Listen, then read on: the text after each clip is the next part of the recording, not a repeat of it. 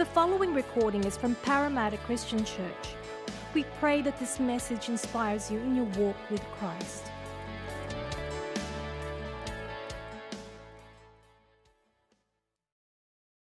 G'day, my name is DJ and I'm very privileged to be with you this morning.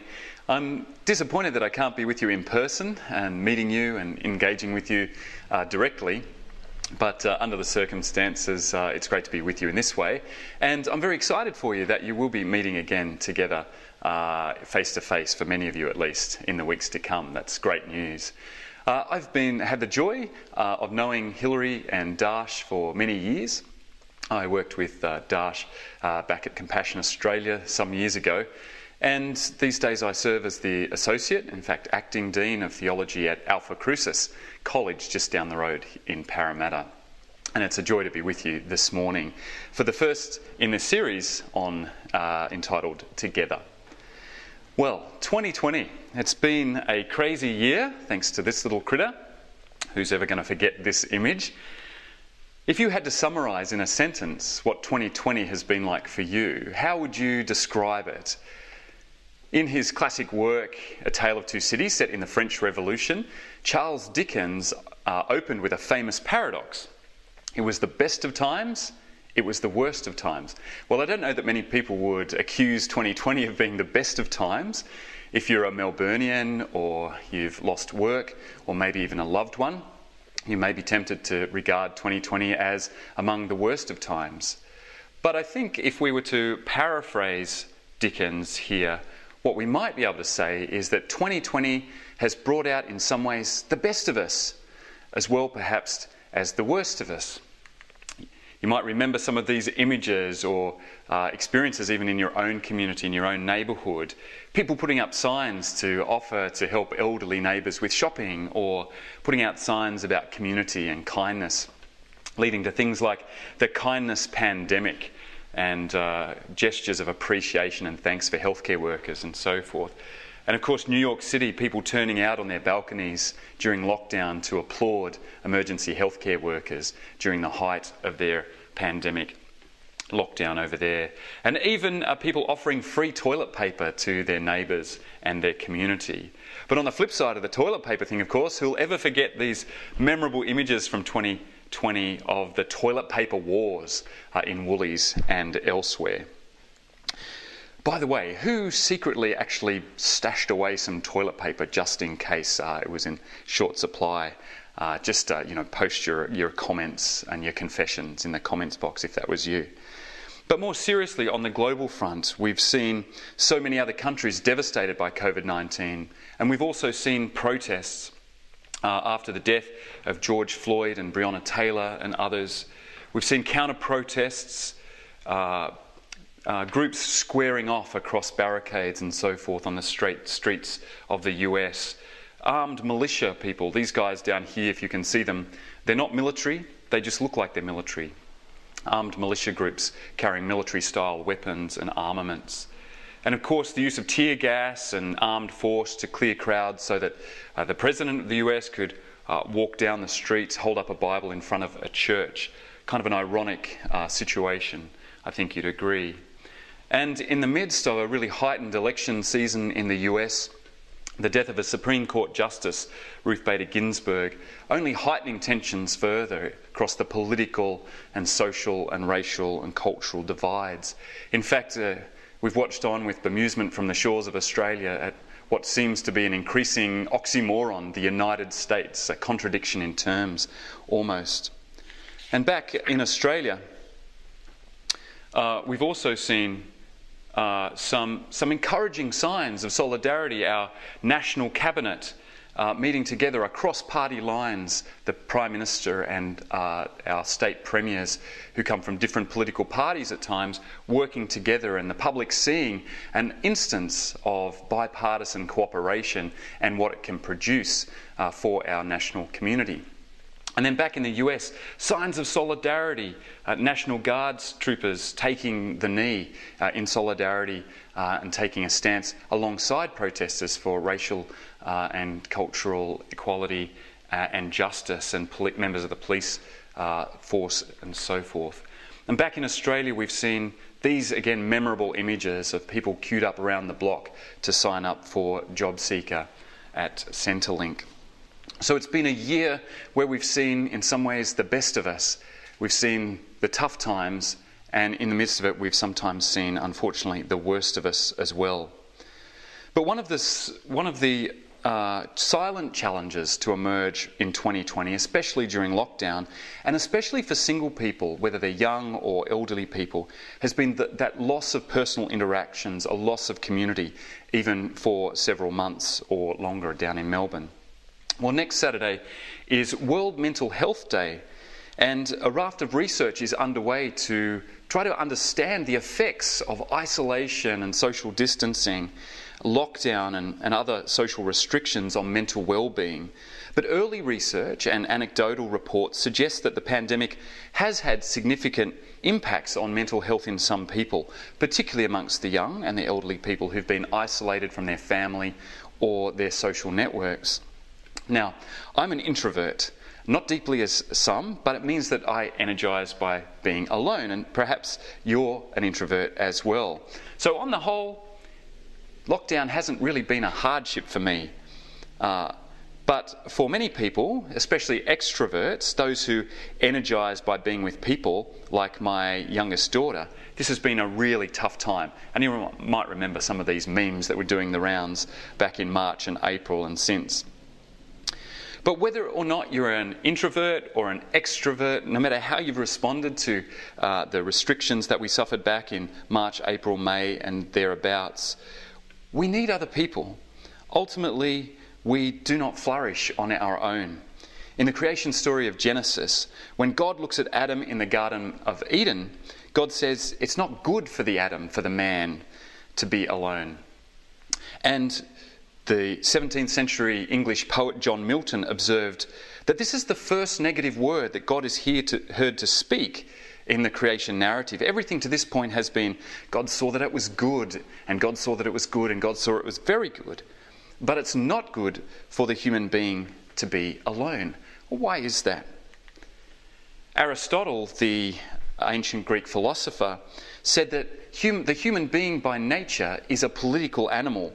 Now, the word political comes from the Greek word polis, which means city, or perhaps what we might call a town or even a village. And Aristotle bases his idea on the observation that human beings naturally live in families, and then clans, and then tribes, and then villages and cities and so on. They live in communities, in other words. We gather together as human herd animals for protection and to produce what's needed to thrive and survive, to experience, in Aristotle's words, the good life together.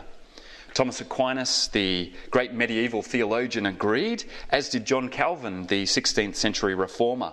We're social beings, they all said, so gathering and governing in communities together is part of our God-given nature. For Aristotle, Aquinas and Calvin, we are village people. Not the village people, but village people all the same. That's a sight gag for those of a certain age or older. So we're village people. Again, not those ones perhaps. Why is that? Well, we might say that it's in our human DNA, to speak metaphorically. It's how we're wired. Even the most introverted of us, the most reclusive of us, are built for what we might call right and rich relationships. And of course, something has gone wrong with the original design, and we live with this contradiction that no longer we have right and rich relationships all of the time as our kind of default mode, but often we experience broken relationships and unfilled yearning for relationships and community. Sometimes those relationships are highly dysfunctional. Sometimes they're just kind of transactional. I give something to you in return for getting something from you. Sometimes those relationships are abusive. Sometimes we withdraw from others, put up protective barriers. And sometimes we actually actively foster and breed divisions, particularly from those who are different from us. And we've seen the evidence of that in the calls for racial justice and reconciliation in the US, Australia, and in other places in recent years.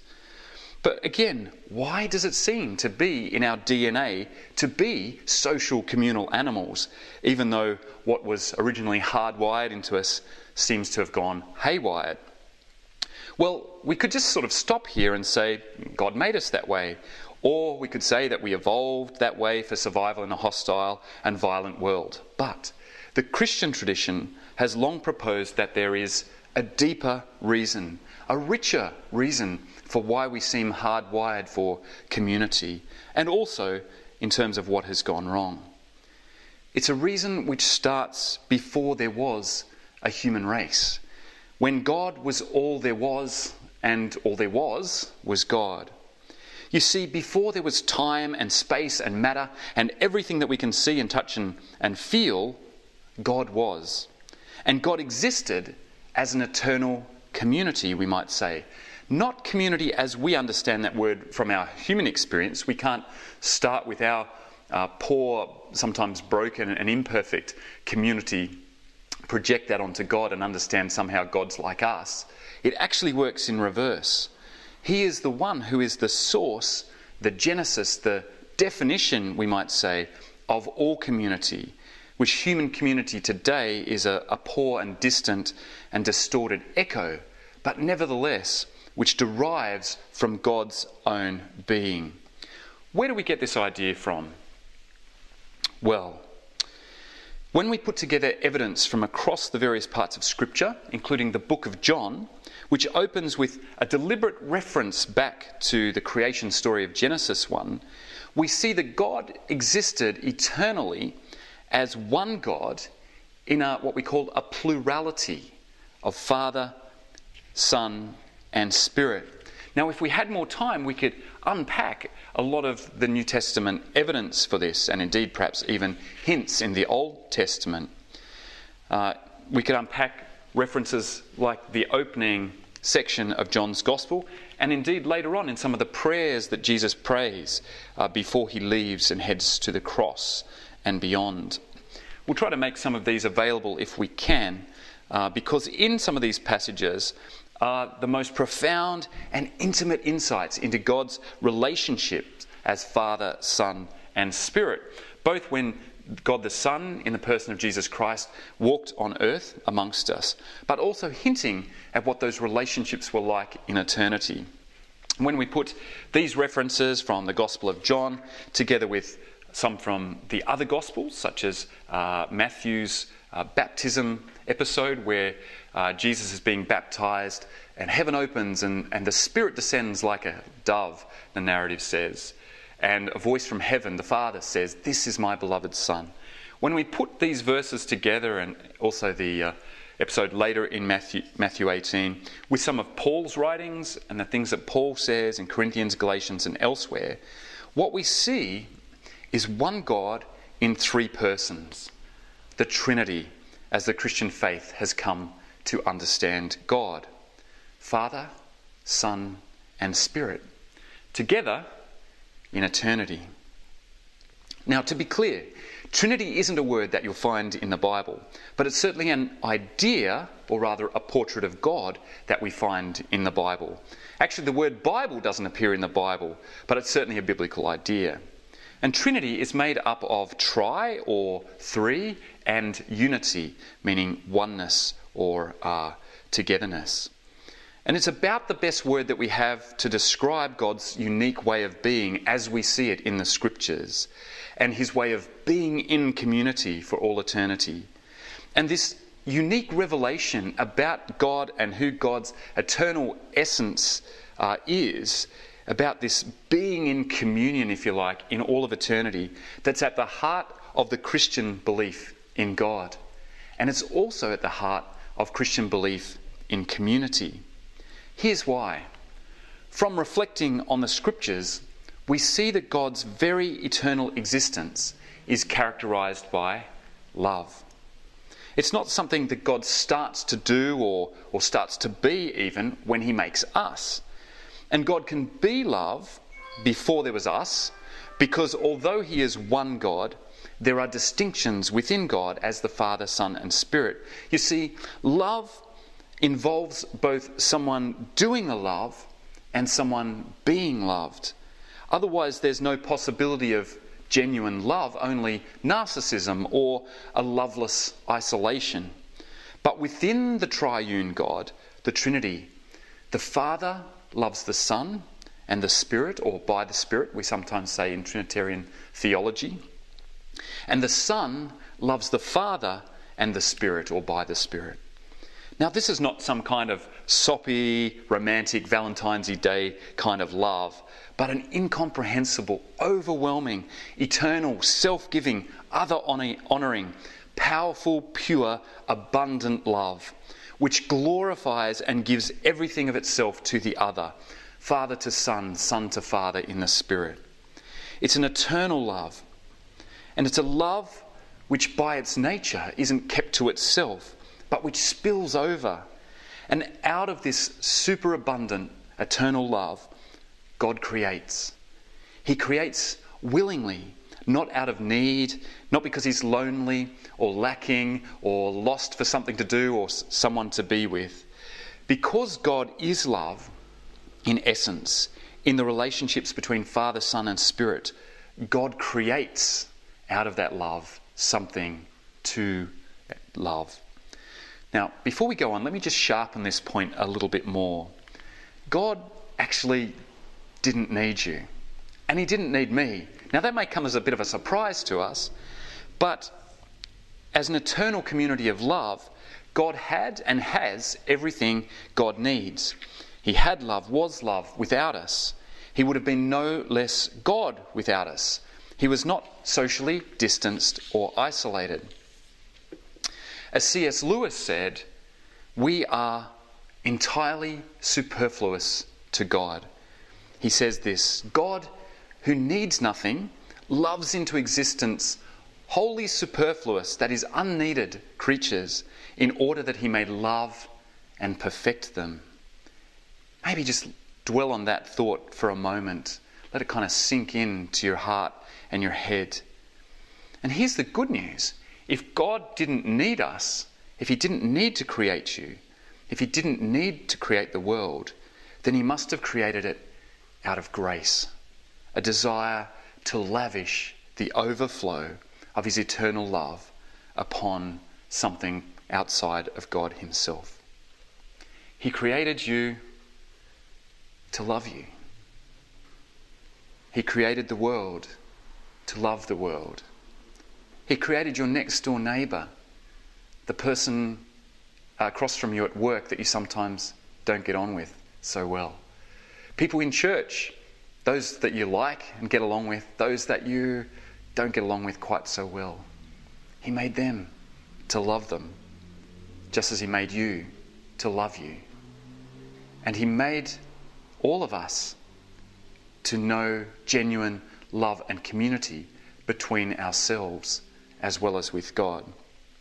So, out of abundance, God creates a cosmos full of life and wonder, goodness and abundance, from which to share his eternal overflowing love. He creates a world which will continue to procreate or bring forth life and be filled with beings which might know and experience and flourish in this overflow of the unfathomable divine love of Father, Son and Spirit. Creatures like you and me, which bear his image, which have the capacity to know and return that love and to turn it outwards so as to lavish it on each other and the world in which God has placed us. But those creatures, the ones which bear his divine image and likeness, his royal sons and daughters, we might say, the objects of his love, the ones most capable of love because they share in their DNA and their destiny, they turn away from that abundance and love. Instead, the creatures turn inward, choosing love for selves, narcissism, independence and isolation, what Luther called a curving back in on ourselves over love for God and love for others. But making the self, not God and others, the highest priority, turns love into hate or, at best, indifference and manipulation of others to meet our needs. And this not loving has dire consequences for the creatures themselves because they were made to love and they deny their own humanity when they fail to love. They become less human or even inhuman when they lack love and lack the experience of being loved, of true community, we might say. And of course, they suffer at the hands of others who treat them with hate or indifference or even abuse. But the God who is love will not abandon the creatures he has made in love and for love and to love. For their failure to love him and each other cannot stop him being who and what he is and what he does, giving of himself for those he loves. In fact, before he created the world, knowing what would happen, God had already determined how he would love his wayward world back to himself. So God the Father determined to send his Son, who willingly chooses also to come in the power of the Spirit of love into the wayward world to win it back. And in doing so, God the Father, Son and Spirit gather together a small group of Jesus people, out of whom he creates a community, a new community, the church, and sends them out in the power of the Spirit of love to be a new community in the midst of the old broken community, the old broken human community, the world. A community a new community that is, which will witness to both the eternal community of the Father, Son and Spirit and the church's destiny for community with God. And so, in the New Testament, the church is constituted at the Father's will by the Son's actions and the Spirit's baptism of fire as a new community in the midst of the old, a community which attests to the right and rich relationships for which we were made, by being forerunners of that new community, a community of peace and shalom, ambassadors of reconciliation, in a world which has been and is being created anew in Christ. By this, writes John, may all men know that we are Jesus' disciples for our love for one another. Well, how are you travelling so far? Are you with me or just a little bit confused by all of that? Well, the point is that the church is a community which witnesses to the triune God, the Trinity, who is himself the source of all community. And it does so by loving each other in a world of hatred and hardship. It does so by honouring each other in a world of social media trolls and bully pulpits. It respects, prays for and serves each other in a world which is self-serving, self-promoting and self-obsessed all too often. Well, of course, even of the church, this all sounds very idealistic. You'd think I'd never pastored a church or been part of a church for that matter, with all this highfalutin talk of eternal love and new community, making it all sound so rosy. Well, this kind of, in this picture at least, taciturn looking fellow is Dietrich Bonhoeffer. He wrote a number of famous works. You may have come across some of them. But one of them, perhaps one of his most famous, is Life Together. And it was based on the challenges of living in community in an underground seminary under the grave threat of arrest by the Gestapo, that is the Nazi police, in the lead up to World War II. In the book, Bonhoeffer suggests that the problem with community in the church is not the idealism about community that we find in scriptures. It's not like scripture paints too rosy a picture of what is actually possible in the real world and in our real flesh and blood churches. But he says the problem is our unrealistic dreams about community as Christians. We want a church, he says, that operates on our terms, which is easy for us, where everyone gets along and meets all of our needs. But he says this is not true community. It's not real community. This is rather a self-serving dream, kind of the antithesis really of love and the basis of real community. And Bonhoeffer says this, that Christian community is not an ideal we have to realise, but rather a reality created by God in Christ in which we may participate. So in other words, God invites us into the reality, sometimes hard reality, of community rather than offering before us some kind of impossible fantasy of how everything could be and everyone could be perfect in our church circles.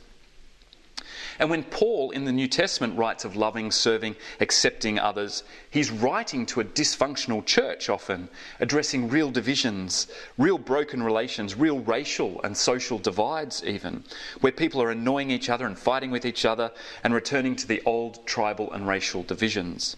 So real community in the scriptures, as Bonhoeffer helps us see, is not some idealised fantasy world, but it is a form of living together, of being together, of doing life and community together, which is hard work, where we do the hard work of putting up with each other, and then on top of that, serving, loving and giving ourselves for the sake of others. And this love, this gritty, tough, hard-working community is a foretaste of the kingdom of God. For the kingdom of God is characterised by rich and right relations, which are genuinely for the other person. Different genders, different classes, different socio-economic groups, different ethnicities even. This kingdom reflects the God himself, who is constituted by right and rich relations between Father, Son and Spirit. That love is the source of our love. That community is the source of our community. It's also our destiny because it's founded and grounded in this greater love. Well, what does all this mean for how we shall live in the here and now as we enter into this series that you're doing on being together as community? Well, firstly, the question, and perhaps a challenge for myself as well. How can you be community, really be community, even when it's hard? Because, well, it's always hard. How can PCC be a community which even faintly, even through a glass darkly, so to speak, anticipates the community for which we are destined? Community with the triune God through Christ and with each other. For now, this means recognising that the yearning for community that's hardwired into us has gone haywired. So being committed to community means hard work. It means mending fences, forgiving offences, reaching across cultural, racial, social and even political divides. To be community when it's hard is to gratefully echo the grace of God, who was so committed to community with us that it cost a disruption in the community of God himself, the life of God the Son. Well, secondly, a question to reflect on. How can we provide community?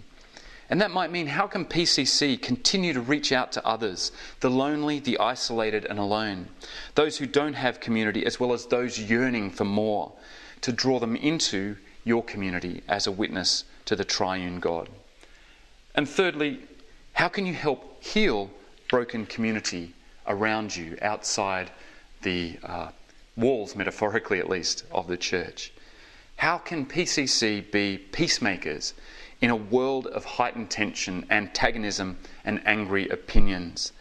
How might we break down dividing walls of hostility and in doing so bear witness to the one who in the new community of Jesus Christ has abolished divisions between Jew and Gentile, male and female, slave and free, black and white, rich and poor, Democrat and Republican if you're in the United States, and even chief executive and office cleaner?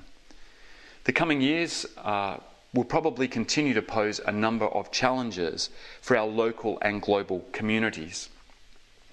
Now, as much as ever, is our moment to be community, provide community, and help heal community on the basis of being loved abundantly, overwhelmingly, by the God who is in himself the very definition and basis of community and love. Now, more than ever, may the world see the best of us as we do life committed together. Amen. Thank you for listening to the Parramatta Christian Church podcast. To hear other sermons or to find out more about our church, please visit our website at pcc.org.au.